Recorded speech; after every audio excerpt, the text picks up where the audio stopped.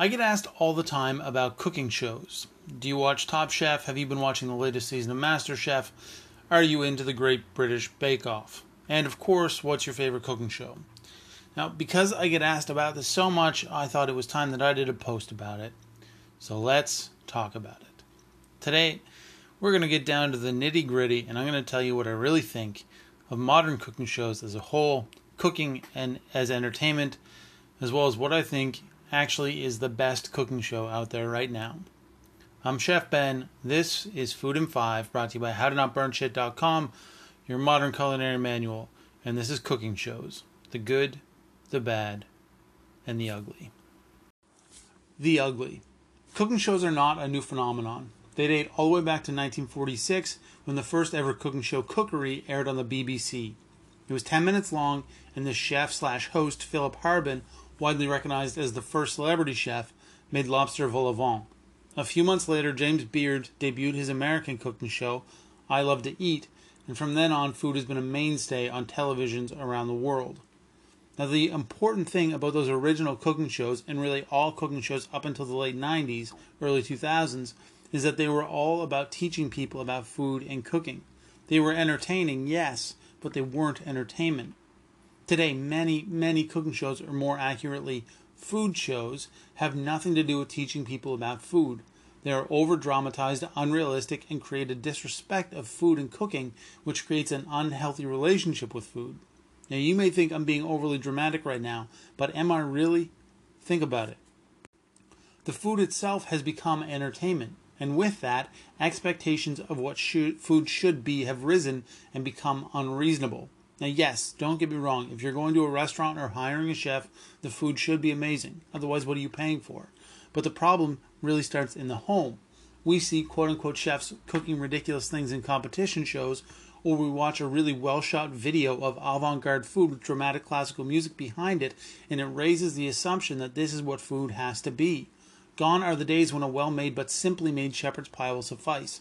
Now the shepherd's pie has to have truffled potatoes with foie gras and goddamn gold leaf for people to want to eat it. And because most people can't make that at home, they just don't bother trying, and that's a serious problem. In Canada right now, 54% of people eat out at least once a week. When looking at just millennials, that 54% becomes the number of people who eat out at least 3 times a week. That's crazy. And obviously, I understand there's a lot more going on here than just food TV, but millennials happen to also be the group that watches the most food TV. The bad. One of the problems that modern food TV has created is what I like to call the oxtail effect. Oxtail is literally the tail of a cow or ox. 15 years ago, you could buy oxtail for pennies. Very few people wanted it, and so it was classic peasant food, the type of thing that requires a lot of effort, but that in the right hands can be absolutely delicious. As I sit here right now, the grocery store nearest to me is selling oxtail for $19.82 a kilogram. So it's like 9 something a pound. Now keep in mind, oxtail is mostly bone and cartilage. There's very little meat. So why is it so expensive?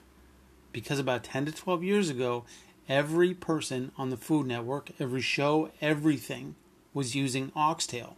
This drove the price through the roof, and it has never come down. Now, all those people who used to rely on cheap cuts of meat like oxtail to survive can't afford it. Now they're forced to turn to cheaper alternatives, which usually come in the form of frozen meals. Again, I know that food TV is not the only problem here. There are a lot of food security issues that we're facing beyond this, but it is absolutely a contributing factor. The good. Okay, so this post has obviously gotten away from me a little bit and has become less about cooking shows and more about societal food issues that we're all facing.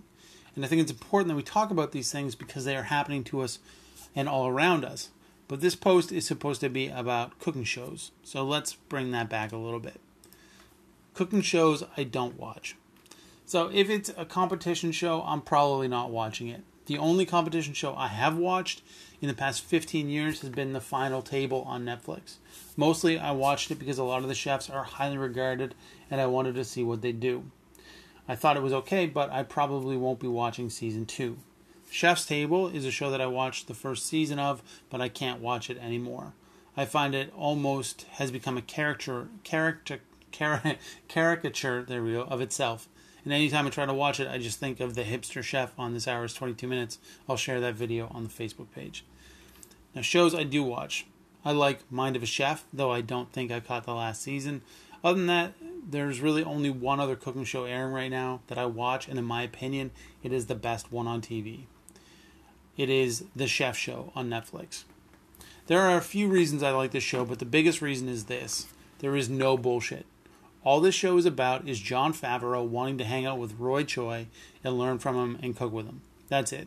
They make good food. You can learn something by watching it. It's entertaining without being entertainment. And you can tell that they're having fun and enjoying themselves. That's what food should be about. Conclusion. Alright. I feel like I've dug myself into a pretty deep hole with this one. And if you like food TV and watching cooking competitions, good on you. I don't want to make you feel bad about that. I just think that it's important to watch those shows with the understanding that their relationship to food and cooking is the same as porn's relationship to sex. They are not the same thing. They're barely even related, if at all. Now, all I can say is that as entertaining as cooking shows can be, they will never be able to provide the same satisfaction that actually cooking can. Taking the time, putting in the effort, and being rewarded with something delicious at the end that is much more satisfying than watching Gordon Ramsay yell at yet another unprepared novice on Hell's Kitchen. I'm Chef Ben. This is Food in 5, brought to you by HowToNotBurnShit.com, your modern culinary manual. Thank you, as always, for listening. You can follow me on Instagram and Twitter at Chef Ben Kelly, and on Facebook you can join the new Food in 5 Facebook page. That's facebook.com/foodin5, and I'm going to share a couple of videos up there of things I was talking about on the episode today, as well as the episode, and a link back to the blog. Thank you so much for listening. I'll be back tomorrow with another fantastic episode of Food in 5, and of course tomorrow's Thursday. That means it's Brief History Day. I'll see you then. Have a great Wednesday, everybody.